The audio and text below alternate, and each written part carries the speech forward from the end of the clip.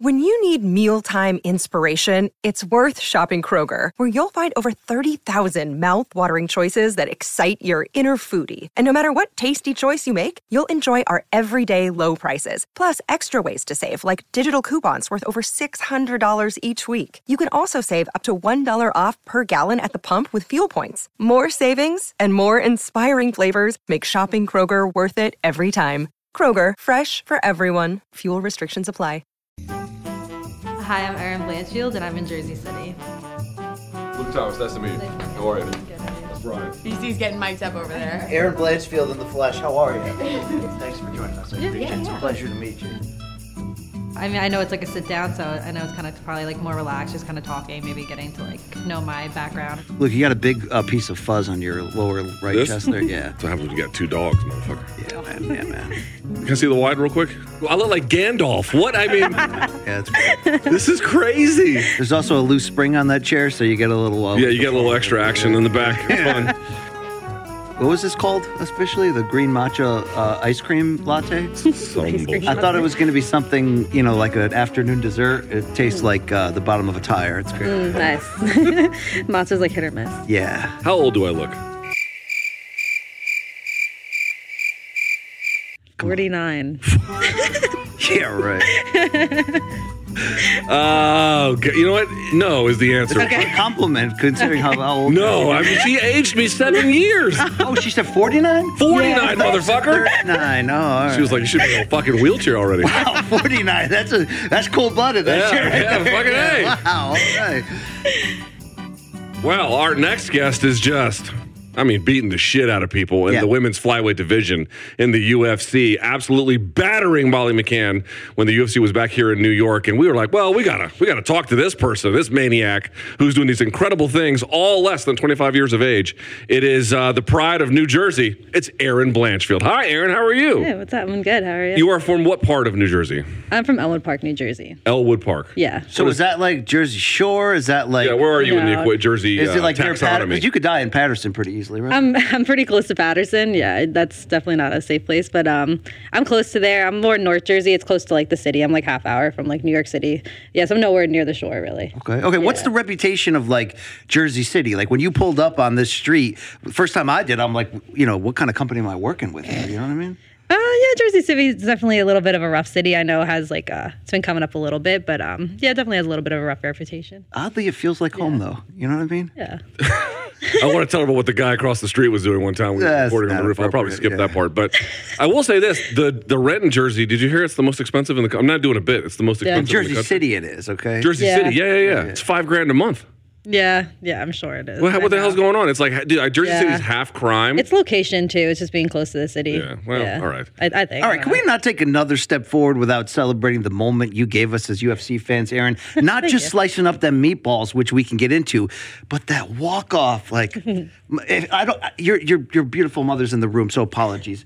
But you're like, motherfucker, cold-blooded. I mean, that was badass. Did you think it would have like, it's not quite like Thug Rose, but it was like a moment where we're like, oh shit, she's for real and she's kind of cold-blooded. I mean, was that a calculated moment right there, that walk-off? I remember kind of talking about that in the gym before, but I didn't really like think of doing it in that fight. But I think it was just like, I didn't really let the crowd and stuff bother me too much before the fight, but everyone was booing me. I know even when I was like in the cage and like I had her in crucifix and the crowd was silent whenever I was like winning. Then I remember she like got her arm out for a second. I could hear everybody cheering and I was like, fuck you guys. Like I was like definitely annoyed. So then got her right back. I was elbowing her again. So then when usually like after a finish, especially I'm a little bit more emotional, but this one I think I was just like kind of pissed and I was like happy that I finished it as close as I did. So I think that's kind of why that reaction came.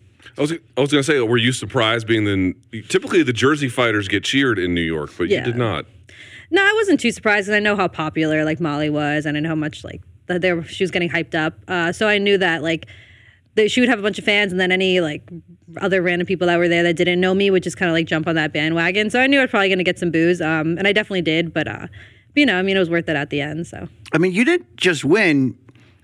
And this is no disrespect to Molly, it's about you, but you kicked her ass. She was a fighter who was riding a lot of hype and you ended that. Was it easier than you thought? You end up having this moment that announces you as an absolutely legitimate contender in this division, but in your mind coming in, it was going to be that easy? I mean, I knew that I was much better than her everywhere, and I wanted to make a statement like that. I knew that I could put on that performance. It was just kind of like doing everything right, making the right decisions at the right time, and I knew that I just wanted to show that I was on a different level than someone like her. When you say you knew you were better, how did you know? I mean, just from like watching tapes and watching her previous fights and knowing the opponents she's had versus like the opponents I've had, that makes a big difference too. So I just knew the skills that I brought into that fight, and I knew she just couldn't hang with that. So walk me through the fight. The first time you locked up with her, like you knew going into the fight you were going to win, right? Okay, fair enough. But a lot of fighters feel that way. In fact, all the ones we talk to all feel that way. But at what point during the fight could you realize this is not going to go well for her? Like, was there some like line you crossed or some physical interaction that could tell you that? Well, I know even when we first, like, when the ref basically said go, I kind of like cut an angle, and I could tell right away that she wasn't as aggressive as like I remember her watching in her previous fights. And I was just kind of catching my shots. I caught her with a couple like double jab crosses. And I remember she swung a couple times. I got out of the way. There was like really nothing there. And kind of see everything was like, she kind of like threw everything from her hip. That's even that like the shot that I got from the one double leg I landed. She kind of like stepped back and like went to like load up on this overhand. And I knew like the second that she went to load up that I could duck right under that and take her down. It was like super slow, super choreographed. And when I saw that, I knew the fight was kind of mine. I was like, if she's doing that, like she's not gonna be able to change that within this like 15 minutes if it went that long.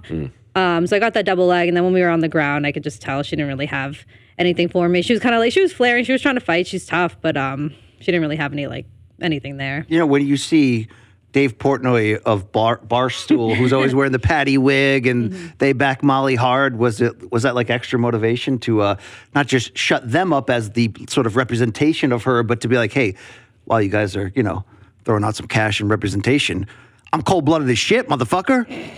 Yeah. Her mom's here, dude. She swore too. Okay, Yeah. fair enough. It's okay, yeah, she's heard it all. She grew up in Spanish Harlem, so I'm sure it's not too Oh, all right. I mean, what are we? I mean, this is G-related talk compared to that. Well, I mean, but the overall thing is this. I mean, that's Madison Square Garden. That's a breakthrough victory, and you seem very unfazed from the celebration to the nickname. For somebody your age, at this early point in your career, they might not be as confident in there. Like, how do you describe how this is just sort of like what you do? This is, you turned pro at 18. Yeah. You're still just a handful of years into the sport, and now you're entering the title picture. How is it that, this is what I do? This is what you do? I mean, it's that easy? Definitely.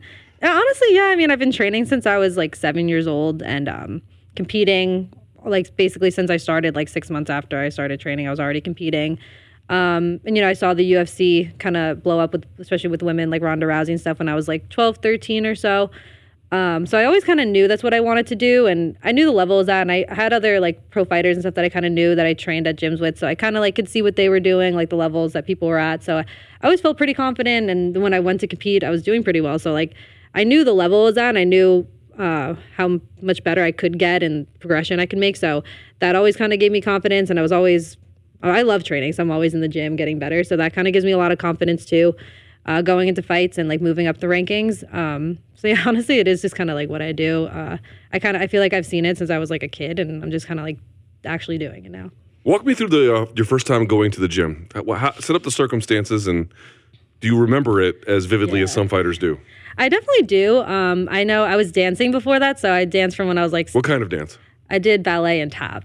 Ballet and tap? Yeah, so when I was like... My dog, I have a 3-year-old doing ballet and tap. Yeah, I started when I was 3, yeah. That means next is jiu-jitsu for her, Luke. Oh, okay? Jesus. Yeah. My daughter's going to beat the shit out of me eventually. All right, here we go. Yes, I did ballet and tap from when I was like 3 till I was like 6, 7-ish, I think. And then I quit that. My parents asked me if I wanted to sign back up, and I was just kind of like bored with it.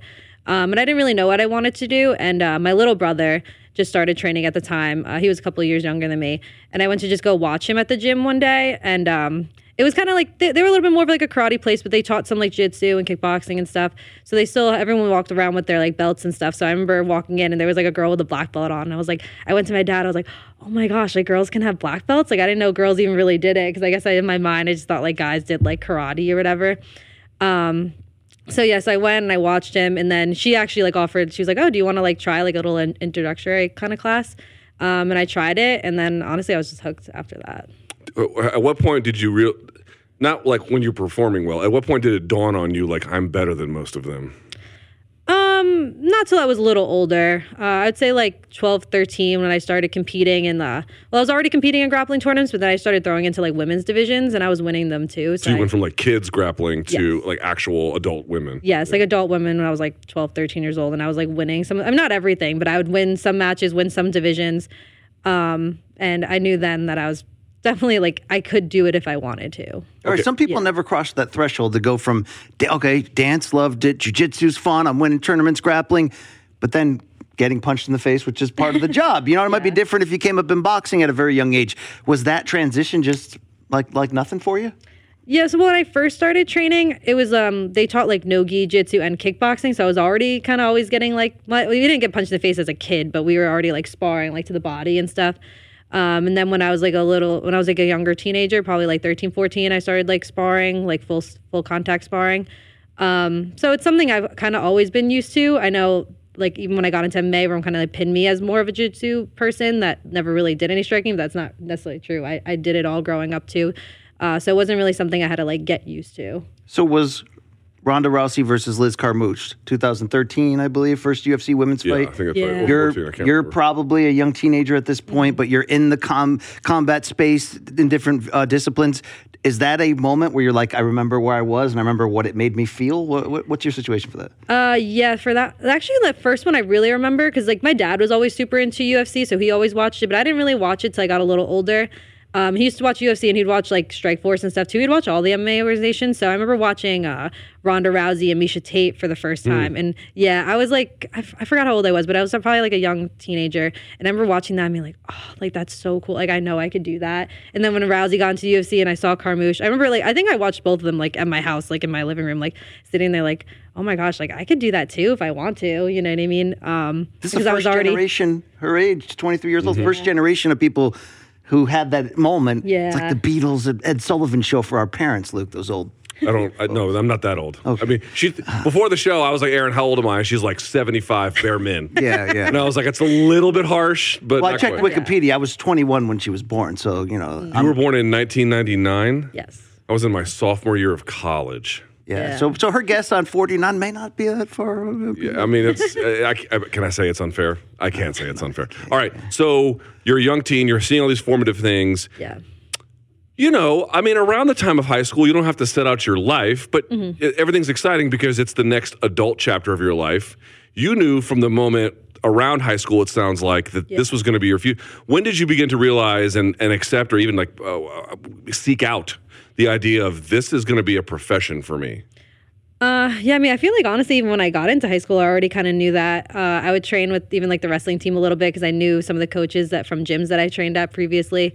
So I feel like all throughout high school, I knew that that's what I wanted to do. And I honestly kind of just, I mean, I always trained. I always took it serious. I always competed in what I could because I couldn't do MMA yet because you have to be 18, like around here to fight MMA. I feel like if I could do it younger, I definitely would have. But I did like kickboxing fights, Muay Thai fights, and just grappling tournaments. But I always knew that MMA, like right after high school, and like once I was 18, I wanted to do that. When you said you did the other competitions, we're talking like kickboxing and like shin pads and stuff like that on amateur rules? Yes, I did amateur rules. I did do one like Muay Thai fight with no shin guards when I was like 17. So I had some experience with that before. Yeah. When you told your, did you have a conversation with your folks? Like, I'm going to do this? Not really. I think they just always knew, like, because we always watched fighting, and my dad was super into it, so he would always drive me around to the gyms and stuff too. He knew how into it I was, and they both loved it. They'd always come watch me fight and compete. So it wasn't even something we had to talk about. It was just kind of like, no. Like, if I didn't do it, it would have been weird, I think. You know what I mean? Do they go to your fights? Oh, yeah. They love it. They come to all my fights. They've always It must drive them crazy, though, when you're in the middle of battle. Yeah, I mean, I think they're pretty used to it now. I think the last one definitely bothered my mom a little bit because of the crowd booing me and stuff. But yeah, they love watching me fight. It's never been like a problem. We're all. I mean, my little brother he corners me in all my fights. He competed all growing up and stuff too. So it's kind of like a whole family thing. We're all into it. Your dad didn't. Your dad was just a fan? Yeah, no, my dad did some little boxing stuff when he was a kid. But he didn't like compete or anything. He's just always been a fan and. He just supported me and my brother. Well, he set out. His fandom turned into something pretty remarkable. I have to say, you and your brother, right? Yeah. Is your brother going to fight pro eventually too? Well, he's in college right now. I think he's studying like criminal justice, so he might kind of like stay that route. But he always trains and he teaches at some of the gyms we train at too. So he's kind of like involved in the life for sure. Remarkable. Okay. I love it. Like her youth kind of normalizes whatever stigma used to be there of MMA. I mean, even to this day, we talk in our life circles when we go drop our kids off, and you meet the other dads are like, "What do you do for a living?" And everybody's like a executive at an insurance company, and I'm like, cover mixed martial arts. So like that cage fighting bullshit. And it's like, yeah, you know what I mean? But like you grew up going, you know what? I could be that, seeing it on TV. You have the family support. That's refreshing to hear in this space. What was high school like for you? Because I'm guessing that you must have had a bit of a rep as someone who trained, right? Like not cold-blooded rep. Did you have cauliflower ears in high school? I didn't have cauliflower ears. I actually didn't get that till I was like 20. So I started Still, you fighting. must have had a bit of a rep, right? I definitely did, because I already had like some kickboxing fights going into high school, and they were all like on YouTube and stuff. Oh, shit. So the kids saw my fights. So Luke's got this thing he says, fuck around and find out. Sorry, Mom, again. Did some of these girls, these Jersey girls find out? Honestly, no. No one actually like picked a fight with me or anything. I went to Catholic school too, so it was like a smaller school. So there wasn't too many people, and the people that knew, like everybody knows each other, so everybody knew I fought. So I don't think any of the girls like wanted any trouble. So you went to an all-girls school? No, it wasn't. It was co-ed, but like was it like gender segregated? No, not at all. Okay. Yeah. It was just like you just had to wear a uniform. We're talking about unisex bathrooms. Where are we going? No. I'm just saying. Like, did you go to? I don't know. I always find if you went to like an all boys or an all girls school, like that's kind of a weird experience, right? No, probably would be. Yeah, I don't know. All right, you give me this look like this is some kind of crazy line of questioning. Town. We had chemicals in the water. We tried our best. All right. All right. Let me ask you here just a little bit about. I would love to pick your brain about something which I think you're at the vanguard of. It's you and like handful of other ones, really in the entire sport, which is. And you know this to be true. Now, Ronda is the exception because Ronda was the Olympian, right? Mm-hmm. So we give her something of a pioneer. I mean, there was pioneers before her, but generationally she was the level up, yeah? Mm-hmm. Women's wrestling in MMA. Yeah. And what I mean by that is when I first started covering it, it was barely existent. Marloes Kunin could wrestle a little bit. There was a couple of other figures. Megumi Fujii, even though BC hates her. Why do I hate her? Just because I don't think she's one of the 3 greatest female fighters of all time? But she is. But the point being I'm trying to make is the current crop of young, there's like you and Miranda Maverick, who you fought, obviously, and some other ones as well, that are actually leading with straight up wrestling. It's a major sign that the women's game is rapidly catching up with the men's game. What do you make about what your predecessors could do in wrestling versus what your generation could do? Do you even really agree with my premise that this is a thing that you guys are beginning to change? I definitely think we're just more well-rounded in general. I think like, especially now, like I feel like including myself and maybe even people that are younger than me, like you can end up growing up doing all of it. I feel like a lot of people previous generations kind of like how Ronda was like grew up doing judo. She didn't really do anything else until she was much older. So yeah, I think a lot of the younger fighters are growing up doing jiu-jitsu, doing wrestling, doing striking. And yeah, I mean wrestling maybe like to certain body types kind of lends itself more, like Maverick's a shorter fighter, kind of like lends itself more to like clinches, kind of like myself. And the club I go to is also Cordoba trained. Like they have a lot of female wrestlers. Like I think it's kind of new too for females to be wrestling. Like they didn't really have any girls in wrestling before. So your high school didn't have a program? They only had it for like a year or two I was there because it was a small school. So then there wasn't enough kids signing up. So they ended up having to cancel it. But even when I was there, they did allow me to train, but I would be the only girl that trained. Right. They didn't have any other girls, nobody that competed. So yeah, I think that's kind of like something that's changing. Honestly, even before I was like, yeah, when I was in school, it wasn't even like that. There's a lot more girls wrestling and stuff now. So I think in the next generations, you'll see a lot more like female wrestlers that can definitely like, I mean, with wrestling, you can kind of control a fight. So. What do you see? It's like, would you look back at Ronda's generation compared to yours? It's the overall well-roundedness. Like, there's nothing in particular that stands out. I mean, not really, because I think they're like, you can definitely tell they're not well-rounded because like the things that they weren't proficient in, like growing up, they're very sloppy in. Because I remember even like watching fights when I was younger and being like, oh my gosh, this is like so crazy. They're so good. And I watch them now. It's like I can appreciate what they did, but I see so many mistakes. I see so many things that they could have done better. Like just based off all my experience that I have now. So I think it really is just being the well-roundedness of people coming up now versus then. You ever watched Griffin Bonner? The alleged famous fight. I know of it, but I haven't watched it. You're not. It's funny. Yeah. Like in real time, right? In real time, it was the craziest thing you'd ever seen in your life. Oh my God! Set the house on fire. Mm-hmm. And now when you watch it, it's like, I don't know if these guys would get a contract on the Contender Series. You know what I mean? Like, it's that far apart. It barely looks like the same sport anymore. It's like watching like Porky's. It was really fun when I was a kid and funny. Now it's just like crude and ridiculous. You know, Luke? You ever watch the 80s movies? They don't hold up comedically, even though we grew up with them because we're old pieces of crap, but like, they just don't hold up, you know? Not any that I can name off. Have you ever done that humanizing athletes thing with Alexander Bahunin? Where they like, favorite movie, favorite drink, blah, blah, blah. Oh, I remember, not this last fight week, but the fight week before, they like gave us, they put like pictures of like 90 stars and they try to like have me name all of them, and I did pretty bad. Can you name one member of the Wu-Tang Clan? Oh, no. Wow. Holy shit. I don't even know what that is. You don't know? You never heard of Wu-Tang Clan? Apparently not for the children, Luke, you know? Dude, ODB would be disappointed in you. Name one movie Harrison Ford has starred in. I don't know. You don't? Maybe I know his face. I got it. Name the president before Obama. Oh, that was George Bush. Okay. Okay, we're back. We're back. And then before him? The Arkansas Clinton? guy. Yeah, the Ark. Yes, that's right. Yes, Yeah. Bryce Mitchell, yeah, got it. All right, so Erin, I grew up in Connecticut, but as a fellow tri-stater, I don't get to hold that over you because I grew up in an absolutely shitty area. Okay. But when I think of Jersey, you know, people are always like, oh, armpit of the country and all that. Defend Jersey for me, okay? Yeah, I mean, I don't think Jersey's all that bad. I mean, I loved where I grew up. I feel like it's kind of nice. I had like the city close by, so I was always go there, but you can kind of come back to Jersey where it's a little quieter.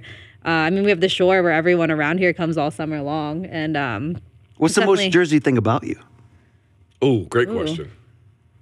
Does it involve a Wawa? Yeah, I love Wawa. I love Quick Check. I mean, I love going down the shore. I mean, right after my fight in June, the first thing I did that Monday was go down the shore. So, yeah, I love the beach. How many people on the Jersey Shore are not on steroids? That's what I want to know.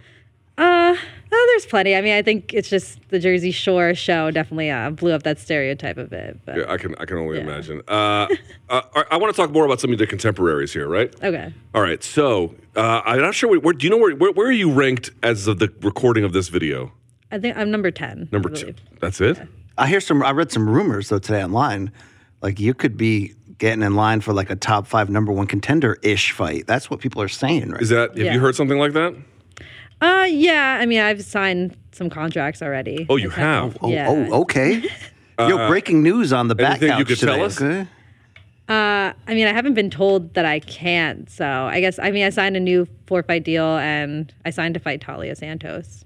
Whoa, okay, this is that's the deep end of the pool, Erin. Yeah. Which I don't expect you're nervous about. But when you look at a fighter like Taila Santos who pushed the champion, Valentina Shevchenko, and made her human, really, for like the first time in this division. Well, she'd had in this division. From Maya had a couple of moments. There was a glimpse of humanizing moments there, but it went away. But yeah, like taking the champs back for an extended period of time. I mean, there was a point we were wondering if the champ could walk on water. Seriously, in this division, it got to that point. True. Then Taila Santos shows up.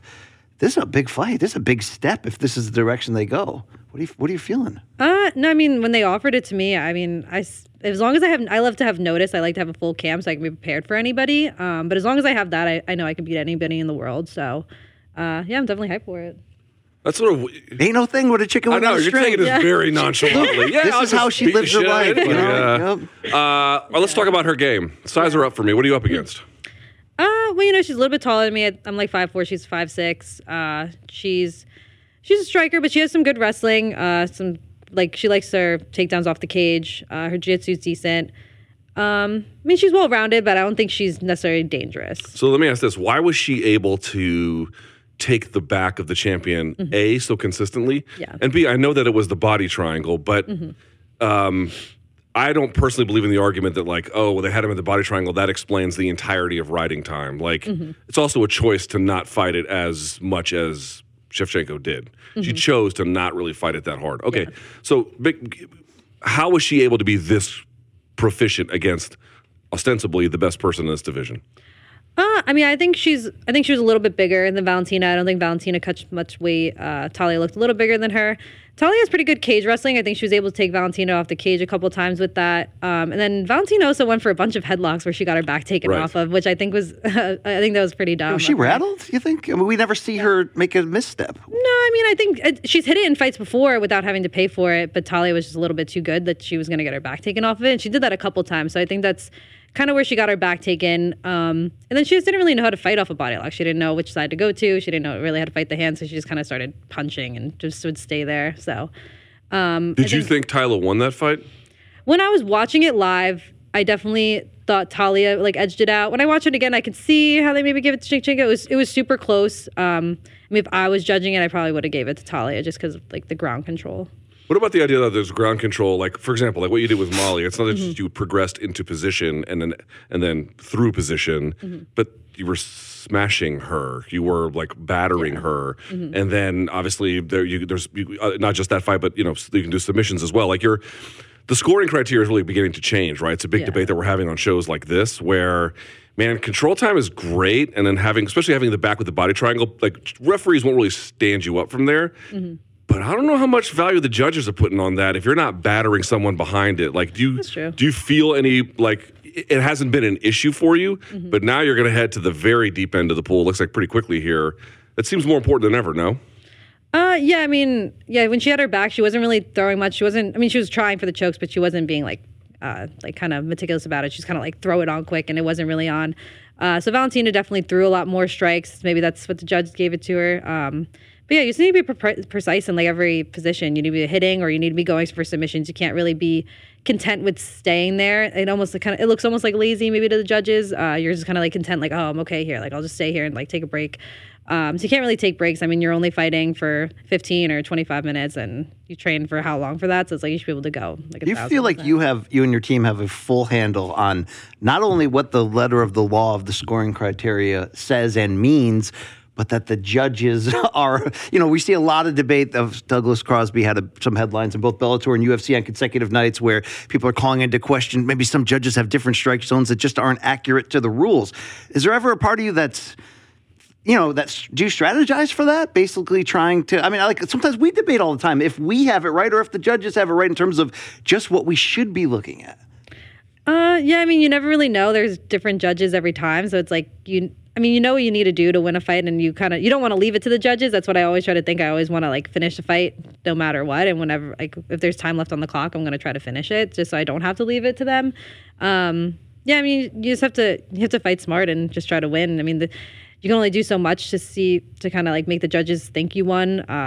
Yeah, I don't know. You just have to fight smart and win, like try to finish them. How far away do you think you are? Because I know you're going to say you believe you're going to be champion, right? Yes. Okay, right. How far away are you? If the Talia fight happens and I beat her, I mean, I could probably fight for the title next, or maybe one more fight. They want me to fight someone else like in the top 5. So, like, if my math is correct, right, we're going to be in January here pretty soon. Yes. It is at least conceivable, based on your timeline, it could happen next year. Could. Yeah, next year or maybe. Yeah. I mean, it depends if after I win this fight, if they give me a title fight next, it could even be this year. I mean, it depends, but 2024 probably be latest. Yeah. You're so young that in theory, your game's just going to keep getting better and evolving. But yet, you're like, hey, I'm ready for the title now. Like, how self-conscious are you at some of your own things that you're improving in your game? I mean, you feel like it's ready right now as is, the shortened the game. But what do you feel like you need to work on? I mean, I learned something from every fight. I feel like now it's just kind of gaining experience, like in the UFC and with high-level fighters. I mean, I feel like, yeah, I mean, it's soon, but it's like I've done everything soon. I went pro at 18, where a lot of people wouldn't do that, or like people didn't really want me to necessarily. But I know the level I'm at, and I know what I've gained from the experiences that I did put myself into just by competing with the best. And I know I could beat the best, and it's like, what's the worst that could happen, You see a lot of young people come to the UFC, and sometimes they grow into the role, and sometimes they get swallowed. Yeah. Let me ask you this. Why do the ones who get swallowed, why does that happen to them? Maybe they didn't know how to take losses. It depends. I think a lot of people, they'll get into the UFC maybe like undefeated, and they take their first loss like in the big show, and they just don't know how to deal with it. You know, I've. But how do you deal with it? You do have one on your record. How did you deal with it? I mean, you just go back, you watch it over, and you try to get better from it. There's not much else to do. I mean, all growing up, I mean, I've lost, I don't even know how many times, you know what I mean? But I feel like you learn the most from your losses, and you kind of like, you have to hone in after those. I know after like my loss, I definitely like honed in, and I like tried to figure out what I want to do in my training schedule and stuff so I can improve in the things that I felt like I needed to improve on, like what my coaches thought I needed to do. So yeah, it's honestly just going back to the gym and improving like I do after a loss or a win. It's just kind of like, you almost have to, you can't treat it too, like you can't take it too hard, you know what I mean? You have to just take it for what it is, and get better from it and just come back. You can't let it, I think maybe some people let it get in their head, but I mean, it's just one fight. You can always redeem yourself. Also, I'll say this, one of the benefits of like doing this as a kid or as a teenager or something like that is that you can lose in a grappling tournament or even like an amateur Muay Thai fight, but you won't get like, I mean, you know, I remember you said after your fight with Molly that you thought the referee was going to be in trouble for stopping it late because you were like just demolishing her. A bad loss like that early in a career, it can mess certain people up too, right? So there's a certain like danger in being 21 years old and taking a fight against another grown man, right? That's the only thing that I would add. Yeah, it's true. I never really thought of it like that. That might kind of mess with your head. But I mean, there's other fighters now that probably like they've lost their first pro fight and now they're on multiple wins. I think it just kind of depends how you take it. I think Cyborg lost her first fight, right? I was going to say, I kind of remember Cyborg, I think, got finished in her first fight. She might have, yeah. Your only loss can be noteworthy to some. It came in 2019 under the Invicta banner because it came against current UFC fighter Tracy Cortez, who's unbeaten, one weight class below you, correct? Or is she in your weight class? No, she's in my weight class. She's in your weight class now. Are you the type of competitor where you're still holding the receipt? Majority decision loss to Tracy. You're both younger in your game at that point. I mean, are you hoping that comes around again? If it comes around, I know I'd definitely beat her, but I'm trying to make sure I keep moving up the rankings. If she ends up in the same spot where I end up having to fight her, I definitely will, but I'm not gonna like chase backwards or anything. If it happens, it happens. If it doesn't, it doesn't. Dude, just like What was the biggest lesson from that fight? I think a lot of times I think I was a little bit of a slow starter in some of my fights, and for that one, it definitely didn't help me. I lost that first round, and I didn't know if I lost like the second or I forgot. I know the third I definitely won, but I think I just have to be a little bit more like vigilant. I mean, I definitely have done a much better job since that fight, but I definitely had to be a little bit more vigilant going into my fights. My wrestling definitely got better after that fight, and then just my strength. I mean, I feel like everything improved overall. But yeah, I know I needed to kind of like take it a little, and I was also 19 years old, so I think I had to like just take it a little bit more serious. I mean, I already took it serious, but I think I had to really hone in if I wanted to compete at the highest levels. I think it kind of like gave me a little reminder of what I want to be, and what I have to do to be able to be that. I think it's pretty fair. Yeah. I mean, look, I mentioned when we bring back to Shevchenko, the champion in this division, one of the best of all time, to be fair. But she was humanized in the fight with Taila Santos. But I don't think that would have mattered for you based on your confidence so young of that's the goal, that's the person I'm chasing. You've been using her name in interviews going back a while. I mean, you can watch the tape and see her human against Taila, or you can watch Jessica I run right into her leg in such violent, devastating fashion. Yeah. I guess, you're a UFC fighter, you already passed this, but like, there doesn't seem to be any cracks in your armor in terms of like, yeah, Shevchenko, bring her on, I'm ready. I mean, this is a, violent, dangerous person with a handgun on her midriff tattooed and, does things like knock people out with head kicks. But how are you able... a necklace where there's a bullet that hangs in the middle. How are you this calm and cool? I know I've asked that before. I just don't get it. Is it just the competition aspect? Like, do you just look at this as martial arts and not look at it as sometimes the general public does? Oh, that's a fist fight in a cage, We'll see who's the toughest. Is it still just the mindset of you, like if it's a jiu-jitsu tournament or a wrestling tournament as a kid where you're just going in there to compete? Yeah, I think it definitely is that. It's just a sport at the end of the day. I mean, there's a ref in there to save you if anything happens, if you do anything to your opponent. And it's really just sport. They're all just other girls that have to go fight. They're nothing like special. That's their, you know what I mean? We're all just people. I grew up competing. I grew up in sports, so I think I have a really good mindset with that. It's like I know all those other little things that people do outside are kind of like there's like people blow them up, they hype them up. It doesn't really mean anything. Once you're in there, you have to fight me, and it's your skill against mine, and nothing else matters. I mean, even leading up to this Molly fight, people couldn't stop talking about the spinning elbows and like knockouts and how I was going to get spinning elbow next. I was like, did her fans DM you?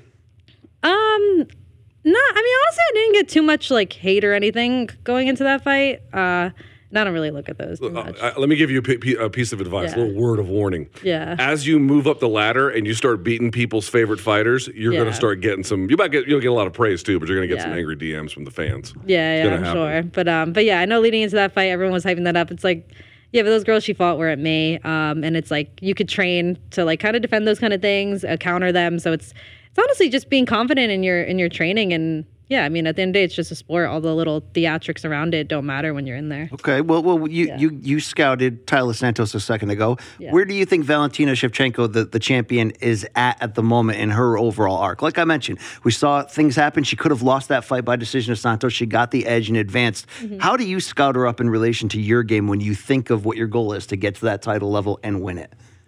If I had to like break down Valentina, I mean, she has very sharp like Muay Thai.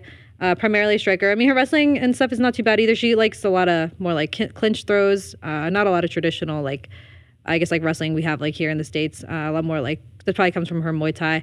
Her ground's decent. I mean, she's well-rounded, but I don't think she's like as slick as as I am on the ground or as proficient as I am with wrestling. If I had to like break down both of us. I mean, I think she's definitely at her peak right now. I mean, people... like someone like Taila maybe showed some things, but just because she was able to kind of show that doesn't mean she isn't still at her peak. Maybe just some of the other girls she fought weren't as good, That's kind of what I think when I watch things like that. But yeah, I mean, I'd hope to get to fight her still when she's at her peak, Do you want to be the one? I guess, the answer's going to be yes. You want to be the one that beats her, right? Yes, of course. That'd be ideal. Mm-hmm, she does have, she is a celebrated figure irrespective of gender or division. Like, she is a dominant force in the sport and has been for some time. Yeah. Taking that's got to be, that would be a historic moment, right? No, for sure. I mean, I think she's pretty dominant. I'm not sure how many defenses she has, but I know she has a bunch. The girls I see like ahead of me, I don't see any of them beating her until I get there. So I know, I feel like I'll be the next one. All right, you want all the smoke competition-wise, and I respect that, and I'm ready to see you against them. How prepared are you, or how willing are you for what comes with that? The life. I know you're saying, sometimes things happen on social media. Nobody really cares. It's just a lot of talk. You don't seem to be a big trash talker, but are you ready for the stardom that comes with that, the pressures, the glory, the riches, all of that? How much do you think about that? That, if I achieve this goal, if I end next year as the new champion, my phone's going to ring a lot. I haven't thought of it too much. Better start. Better start. Looks like turn off those replies now on Twitter. Better start. Instagram. Yeah. All that stuff is kind of just like, if you don't look at it, it doesn't really matter. I know the money that comes with it. I just want to, be able to set up my life and be comfortable in my own life. Anything else that comes with it, I know I can deal with it when it comes. I'm a pretty, if you can tell by now, I'm a pretty relaxed person. So I think anything that comes my way, I'll figure it out. I don't think, does anything scare you? Because, I'm afraid of spiders and black licorice. It's just evil, you know what I mean? And, people with tattoos on their neck, I'm still not ready for that. I'm sorry, Luke, okay? I still don't. Well, it's because you're a horrible. Oh, you know what scares me? Thunderstorms, And what are you, my dog? Are you hiding in the I'm just tub? saying, I have no control over it. You know what I mean? It's just sort of got to hide in the bunker. Does anything in life scare you? Yeah, what scares you? Spiders definitely scare me. I'm a big baby when it comes to bugs. There was a bug in the gym one time, and my sparring partner came, and I literally was just I didn't even say hi. I was like, "There's a spider on the mat." That someone had to go kill it. But yeah, other than that, no fighter though, just fighters. Have you only ever trained in Jersey? Have you ever cross-trained at other gyms, other places and whatnot? I cross-trained at Henzo Gracie in New York a bunch, before COVID. And I grew up... Is your gym in the Henzo family? Yeah, with Silver Fox BJJ is part of the Henzo family. Yeah, so... Silver Fox is, is it Carl Pravik? Yes, yeah, Carl Pravik. Yeah.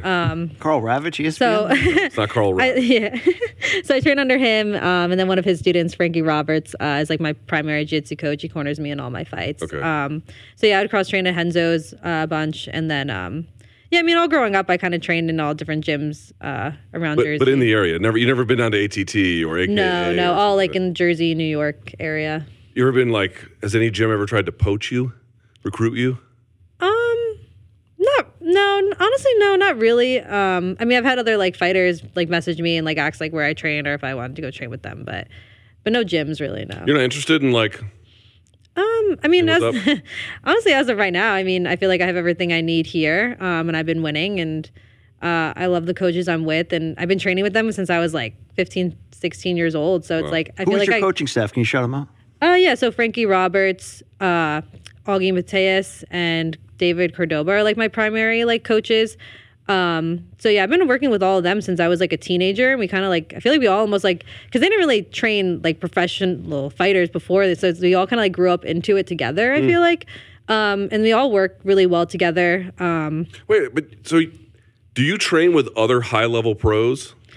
Well, I train with Fatima Klein, who's also like an Invicta fighter. Okay. Tanisha Tennant, who's an Invicta fighter.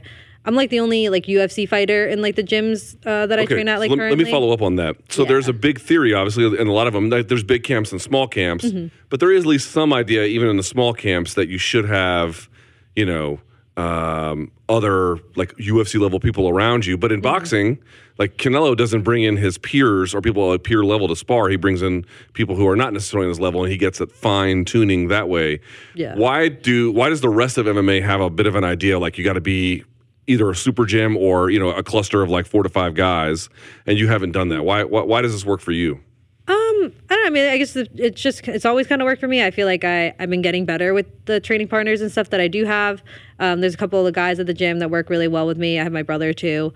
So honestly, it's just, I don't know. I know of other big gyms, but I feel like especially in big gyms, you kind of get lost a little bit, like in the mess of everything. If you're not like a UFC champ, like you're probably not going to really get any attention because it's like, oh, you're just another UFC fighter. There's like 50 here. You know what I mean? Even Amanda Nunes, who was like you thought would have been on top of ATT, had to set up her own facility or whatever, right? Yeah, exactly. I feel like a lot of even if they all do train at big gyms, they end up like kind of working out mostly at like a smaller gym, so they can get some like their own attention.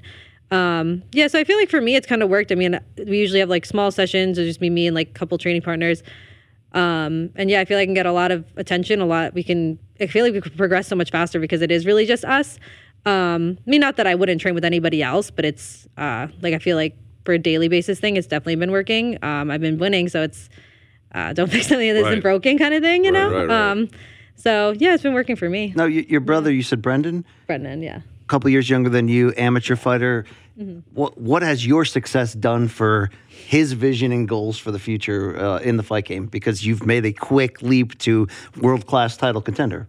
I don't know if he would want to go professional necessarily. I mean, I think he loves training and he helps me out a lot, which I appreciate a lot. But he kind of has his own life. We're a little different. So I think he's gonna probably I think he's thinking about becoming a cop and stuff like that. So it's kind of more like his goals. You're at, let me see if I got this right. You're at Montclair State? I was, yeah. You're no longer there? No. Do you plan to go back at some point? No, not currently. 2 successful college dropouts right here, Lou. Yeah. Hey, my sister too. My sister take that as well. while you're married. There's not a damn thing wrong. I mean, you're killing it right now. I mean, who cares? But you were going in to study broadcast journalism. Is that what I read? Yeah. Trying to be one of the dirtbag, scumbag MMA media? Yeah. I think my major was, I think it was like television and digital media with like a concentration in sports media. That shit sucked, right? I didn't mind it too much because when I first went into college, I was like a bio major because like I didn't even know what to do, and I took like AP bio in high school, so I thought I was like good at it. And then when I got to college and I was like thinking about what I'd want to do, because I was already like a pro. I went pro young, so I was already a pro fighter, and I was like, well, what would I want to do like after fighting? So I decided to switch it to like sports media in case I wanted a future in that. And yeah, I did that for a little bit, and then once I got signed to the UFC, I kind of... You're like, fuck college. Yeah. Well, now that you're adulting, when you have to like fill out paperwork at the doctor's office or whatever, and it says occupation, what do you do? What do you put? I just put professional fighter. I just put what it is. Usually, sometimes they'll ask me and they're kind of curious. Yeah, you must get a few second looks, right? Yeah, definitely. They always ask, or I'll just put like, yeah. I think the last couple of times I just put professional fighter because I'm like, I don't even know what else to put. I can't lie on it. You could put pro athlete if you wanted to be like. I have thought of that, but I was like, why am I gonna like hide? It's like once they ask like where you work and stuff, I'm like. Also, I feel like a medical professional should know what you do for a living. You know what I mean? Exactly. Well, that's why I don't want to lie to them either. If something about my health. So right. Yeah, I put professional fighter. For the layman out there, what's the best and worst part of the job of being a UFC fighter? Great question. I love that. Best. Okay. The best, I think, is the lifestyle I get to live. I love going to the gym, be able to wake up and like kind of setting my own schedule. That's by far the best. I feel like my life is kind of like my own. I can kind of control it. I don't have like a 9 to 5. I feel like, especially now growing up, like all my friends have like regular jobs and stuff, and they complain about it all the time. I'm like, they're probably baristas, and they're like, F this. And you're I mean, even some of them work at like some law offices and stuff, but it's just, it's just like kind of like that grind that they have to go through. And it's like, I have to go through my own kind, but at least it's something I love and I enjoy doing. So that's what I definitely love about it the most. And then, the worst I think is just like cutting weight and dieting. Imagine if she was like, worst thing is dealing with the scumbag MMA media. No, that's definitely not the worst. I was like, Dad, is that you? Okay. All right. How much weight do you cut? You can't ask a woman that. Yes, you can. No, you can't. I just did. How much weight do you cut? About like 15, 20. On fight week? No. Oh. No, the night before, like bro. overall. Like I'll cut like 5 pounds. Like on that Tuesday weigh-in, from the Tuesday weigh-in when you get there, right? They weigh you in when you get. For folks who don't know, the fighters arrive on fight week. Yeah. You have to do a bunch of stuff, including a initial weigh-in or something, right? Yeah. And from there, you only lose 5. Yes. Okay, but geez, up 15 to 20? Yeah, well, from dieting. Yeah, I walk around like 40. So how much do you, because I know in New York they tested, how much did you put back on before the walkout? I think I got to like 37, 38. That's not crazy. Yeah. That's not crazy. Do you know how much Molly was? No, I'm not sure. I would love to know that as well. Yeah. So do you have, you're still so young, it doesn't even matter, but do you have designs on 135 at some point?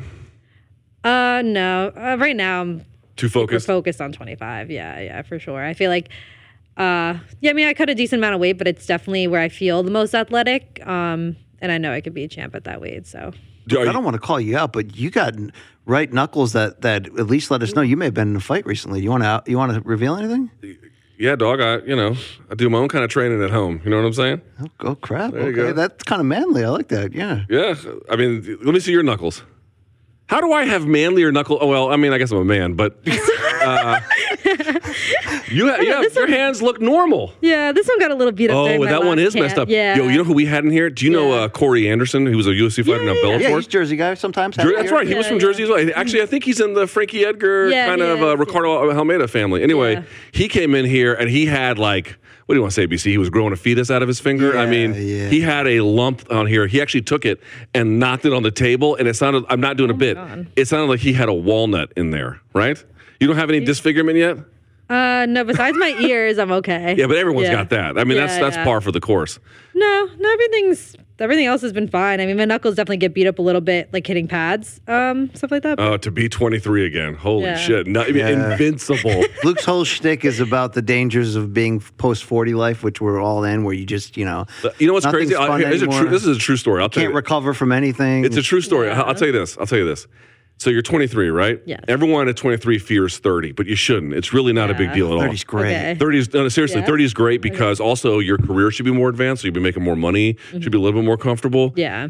I'm telling you, I'm warning you, remember this conversation. Okay. At 40, everything falls off a cliff. It is fucking over. Yeah. It is for two douchebags like us, but the drop off in everything. Award-winning douchebag. Yeah, award-winning douchebag. Thank you. But I'm telling you, the drop off. So you don't have to worry about it. You got 17 years. Yeah. But young lady, you're going to turn back into a pumpkin. Believe that. Believe that. Back to your studying on media. I've read there was a time where, or maybe you still hold that, where, look, you never know what's going to happen. You're entering your fight career, but there are a lot of post-fight lifestyle job turns that still are in the fight game. Do you still, chase that dream of wanting, as your fight game is developing, to get into fight media at the same time and broadcasting? I haven't really gone into it too much, but I'd definitely like to get into some like commentating and stuff like that. I think that'd definitely be something I'd want to do after fighting for sure, and then maybe even while I'm still fighting. We had a great pioneer, Laura Senko, on this couch in our interview series here, and we've always just shouted her out for just being awesome. You know what I mean? But there's obviously a pioneering element in there. When you see that, does that also like open up more potential doors for you? There just hasn't been a woman who fought in the UFC and then turned into a commentator yet. Like no one's done that yet. Right? Well, some that have been active, Michelle Watterson, Angela Hill, who've slid over into the desk a little bit, but role, but not calling fights role. is the next level. Yeah. Yeah. No. I always saw Laura Senko because she always did stuff at Invicta too. So I kind of saw her for a bunch of years, and seeing what she's doing is super cool. That's definitely something I would want to do. And yeah, like you were saying, no, like female, I guess, UFC fighter has like actually commentated yet. So that'd be something that I'd definitely love to do. I want to talk about you as an MMA fan, right? Because that's really what sparked all of this. Favorite fighters, like what were the ones that you just like? And I don't mean like as a fan, like a young kid in that kind of romantic way, like hold on to, like oh my god, like me and Joanna. So yeah, well that's a different kind of romance. No, she's got that dog in her. She does. Yeah. She does. Who was it for you? I remember watching Michelle Waterston and Jessica Penne fight when I was like in Invicta. Yeah, in Invicta. That was a brutal fight. That was such a crazy fight. I remember watching them. That was definitely a crazy fight. And then I always liked watching George St. Pierre too, because like I've always been in like Henzo affiliates and stuff like that. So he was always like one of our guys, and I mean he was just like one of the greats. So I always loved watching him. Do you ever train with Danaher? Yeah, I did. What's that like? It's definitely like intense in its own way. He's very kind of like matter of the fact that you go to class, he teaches and you drill. There's not a lot of like goofing or talking and stuff like that. He's very like, he's kind of how he presents himself is how he is all the time. All right. So let me field you with a series of pop quiz, not pop quiz, but like I'll spit these classifications at you. You tell me where you come down on it. Ready? Here we go. Okay. Who's got in your mind, like whose guard do you just love to watch in MMA? Best guard for you. Doesn't have to be like all-time number one, but just the one that speaks to you. Who's got a great guard? Probably Mackenzie Dern. Mackenzie Dern. Yeah, okay. She's a very good guard. All right, how about this? Like favorite, like hard-nosed wrestler type. Hard-nosed wrestler type. Maybe like an Usman. Yeah. Usman Nurmagomedov or Kamaru Usman? Kamaru Usman. Okay. Yeah. You could go either direction there. Yeah, that's true. All right. Like favorite kickboxing type fight. Again, not someone in kickboxing, but in MMA, kickbox. Probably Wonder Boy. Wonder Boy. Yeah. Okay. All right. Yeah. Who's got the sweetest hands? Just like when they're not working. Yours. Ooh. Not me. When they're working combination, you just can't get enough. I always like watching Calvin Caters. I feel like he gets busy. Yeah, he has really sharp hands. All right, and I don't know, like who do you has like does any fighter, male or female, past or present, have any kind of like mystique for you as a fan? A certain kind of aura based on like all. Well, she said GSP. Done. That's pretty high. GSP's up there. Yeah, GSP's got to be one. Anybody else? No, I don't know. I feel like I'm not big into like believing people's like auras and stuff like She's that. not impressed by the. I'm not. Yeah, I believe that also, but at the same time, if you got started as a fan, part of that still lives in you. I did start as a fan, but I think I kind of grew out of that so young that it's not really like something I think of that much. Okay, anymore. who's got your favorite ground and pound? Ooh. Like who's a surgeon with that? He did the same thing to Fedor. He asked him, "What's your favorite Russian book?" And then suddenly they canceled my interview right afterwards. This is a story she doesn't care about or know. Okay. Probably Khabib's ground and pound is That's the right pretty answer. sick. Yeah. That's the right answer. Yeah. I'm a mark for old Khabib's. All right. So how angry are you that you can't make parlays anymore on the fights on the same night? As the card, I mean, I never sport that like in my life, so I mean, yeah, I know some people are gambling. I got to be honest, like it's everywhere. I think we have a sponsor, so maybe I'll like retract this, but wouldn't be the first time you ragged on our sponsor. I'll just say this: not everybody has to do it, right? I think that's a fair way to put it. Not everyone has to do it. It's everywhere. You talking about PEDs or gambling? A little bit of that. You ever worry about that? PEDs in sport? I mean, not really with USADA and stuff. I think we're pretty good. Yeah, I mean, I haven't really thought of it too much. But you mean like in MMA or in other sports? No, in MMA. Are you worried that your opponents? I feel like not really in the UFC as much. I mean, I know I have like heard like loosely that like maybe people that live in other countries, not in the United States, maybe don't get tested as much. I mean, I don't really know say about that today, right? Bobby Green did say something. Although Yuri, however you pronounce his name, not Yeezy. I'll tell you that much. It's nobody knows is really the answer. Nobody who's not checked. Yeah. He's been tested like 50 times this year. Oh, okay, yeah. So yeah, exactly. I don't really know that much about it. I haven't done like a lot of research or anything. So it's like I know we have USADA. I know like other MMA organizations maybe don't have the same like testing. So I'd be more worried for people that are not like in the UFC. So have you had any conversations about the UFC, about your future? Have they ever like sat you down at any point or right when she signed that 4-fight contract? Yeah. But I'm saying like in the course of signing that, did they tell you like a vision that they had for you? I know my manager kind of deals with that more. And I mean, you know how things move in this sport, things can change so much. So I don't know if there's really like, can't really plan things out in that sense. So yeah, no like exact vision. Yeah. Really? I mean, I know what I could do, so I don't really care who comes. I know I'll beat them. So. Did they tell you anything after you beat Molly? Did they say anything? Did Dana White or anybody else or any of the matchmakers say anything to you? No, nothing really. I mean, other than like asking me to fight Talia, so it's like I know what that means, Right. Yeah. Sort of you more or less infer what it means. Yeah. All right. I feel like you're going to say it didn't bother me at all and I don't remember it. But at 23 years old, you walked out and did the walk at Madison Square Garden, as we talked about in this big fight with the well-hyped Molly Meatball. And you went in there and kicked some ass. What is it like when you exit that entrance, that portal, and you're in the building and you're at this hallowed hall and your name's on the screen? Yeah. It's just like any other moment. I mean, what? No, I mean, this cyborg Luke. This. I in the moment, I think I was very focused on my fight. And it's like I knew that's something I knew I always wanted to do, and I knew all my family and friends were there to support me, so that was special to me. But walking out, I'm pretty focused. I saw the crowd and everything. I heard the boos, but I know what I want to do, and I know I need to stay focused when I get in there to do it. I can soak everything in the next day. So the next day, I feel like I definitely kind of like took it in and was able to, appreciate how special that was. Yeah. You ever thought about becoming a two-sport champion in the Dana White slap combat league? Oh my God. I haven't watched it. Please don't. Yeah, don't do that. Don't be that. What was your walkout music? It's Remember the Name by Fort Minor. Fort Minor, that's related to Linkin Park, right? They're I feel like they're overlapped, yes? Maybe. Yeah. Luke, in the end, it doesn't really matter. Okay. Yeah. The exit is that way. The exit One is that thing, way. I don't know what. Yeah, okay. Sorry. Are you a Fort Minor person? It's funny. I feel like that song, since I grew up in the gyms, I remember hearing that because I remember one of the gyms I had, they probably had like the same playlist like playing over and over again.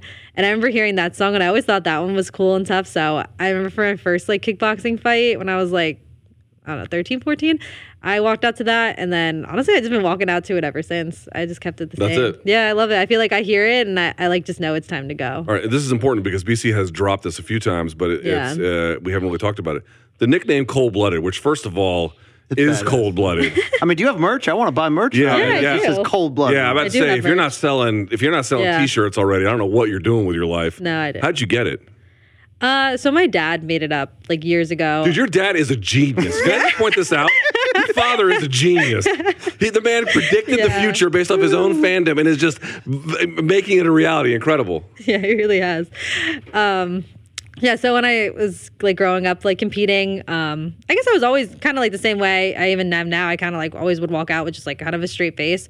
I'd go, I'd win, do what I have to do, and I kind of like would leave with a straight face. So he kind of thought it was funny. He'd be like, "Oh, cold blood." He always thought it was like cold blooded. He would like joke about it, and then when I actually wanted to fight, he's like, "That would fit so good with your name, like Erin, cold blooded Blanchfield. Like it flows well." He's like, "I think it matches who you are," and I was like, I kind of agreed with him, so I kind of went with it, and it's definitely held true. Jesus Christ! Where can the fans find How do they buy your merch?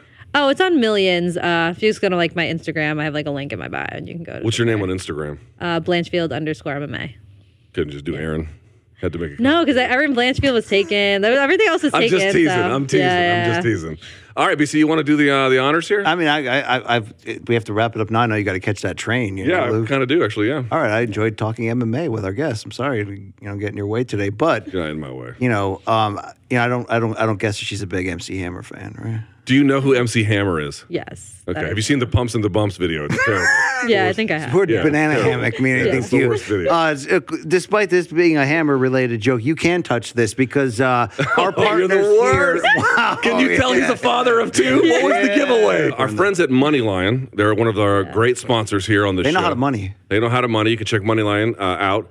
We set up a contest with them, as you well know. Mm-hmm. And BC, why don't you explain how this works? The fans had a chance to vote, and it was your moment there against, look, I'll say, when you beat the crap out of Miranda Maverick, I was like, holy crap, I've been sleeping on that caught my attention because I was high on Maverick. The Molly McCann moment got everybody's attention. This is what Moneyline partners up with us, their Hammer of the Month, where fans can see who's under the radar but ready to jump through your TV screen. You were nominated with a bunch of other hammers, and you don't. It's a tough competition because there's so many people from Dagestan that are just natural hammers. In fairness, there was actually, I will say that the competition last month there was some good fighters who had good performances. And we put it up to a vote. And I haven't seen the results, but what I was told by all the producers was that your winning of this was overwhelming. Overwhelming. So the fans have spoken. Moneyline.com/Morning Kombat. But if we could, thank you, Mark. We can hand this for the first time. The Moneyline and Morning Kombat Hammer of the Month goes to Erin Blanchfield. There we go. Round of applause for Erin Blanchfield, everyone. It's an honor. So there it is. You can hold it up for the camera right there. It's the one with I got a spot in my basement where this will be perfect. It's this weirdo right here. Oh, here. He's listening to music so to cute. kill people too. Yeah, he kills what he eats. Unfortunately, That's so they're humans, cool. but that's fine. But here, our friends at It has some Moneyline weight. set this up for us. Yeah, there's your hammer. You now are the first one to enter the Hall of Hammers. You're the Hall of Hammers. We'll award one in subsequent months. But Erin, the award goes to someone who just blew us away last month. Yeah. Who's making a name? You can't be a main or co-main event, so it's everybody else behind that. And obviously, you had done great work against Molly. So congratulations. Again, the fans overwhelmingly voted for you here. Yeah. So have you found that from this Molly match? I mean, the DMs are blowing up. You walk around maybe at the mall, people are like, "Oh, I know you." Is it happening? Is it happening for you, Erin? Yeah, like in my towns, like around where I live, some people do definitely recognize me. People from high school hit you up? Yeah, actually, yeah. What do they say? I don't know. Sometimes I don't even remember who it is, to be honest. Or like, I know. I don't even know you. Yeah, it's kind of funny. Yeah, because it's like, well, if we weren't friends then, it's like I'm not being friend now. You know. Yeah, Facebook request denied. Yeah. But yeah, it's definitely nice getting some, noticing some fans and stuff, and like where I live. It's all been good so far. Yeah, it's been really nice. Well, you've been doing a lot of winning. Yeah. You're doing a lot of winning. Congratulations. Thank you. Thank you for stopping by our terrible studio, but we were happy to have you. It's nice. And shouts to Mom. She brought her mom here. Shouts to Mom over there. Hey, does Mom have a fight background, or is she just, the school of life toughened her up? Yeah, exactly. No, maybe she had some street fights. I don't know. Nothing official though. No. Well, whatever they did, it worked. It worked. It's you have an on your way. And the Taila Santos fight, can you tell us when that is? February 18th. February 18th. Yeah. Okay. Did she sign as well?